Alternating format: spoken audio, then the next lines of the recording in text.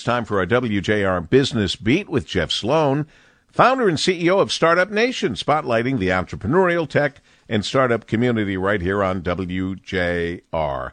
Good morning, Jeff. Good morning, Paul. There are lots of contests and competitions on the annual entrepreneurial calendar.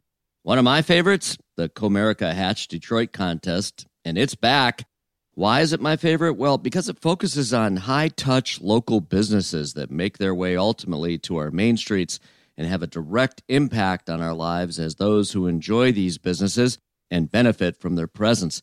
But also because a local business ultimately employs local people, becomes part of the fabric of the local community that makes each community culturally rich and interesting.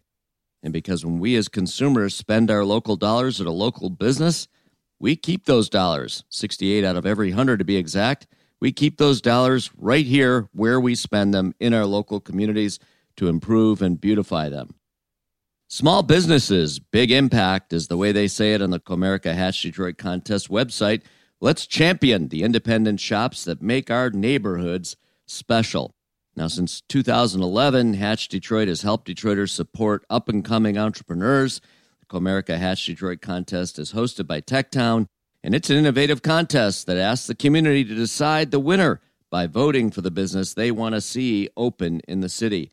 This year, the grand prize winner will receive $100,000 courtesy of Comerica Bank to help open their doors right here in Detroit, Hamtramck, or Highland Park. The top 10 finalists receive free consulting and in-kind services from TechTown Detroit. So it's a great program, Paul, one we want to support, one we applaud.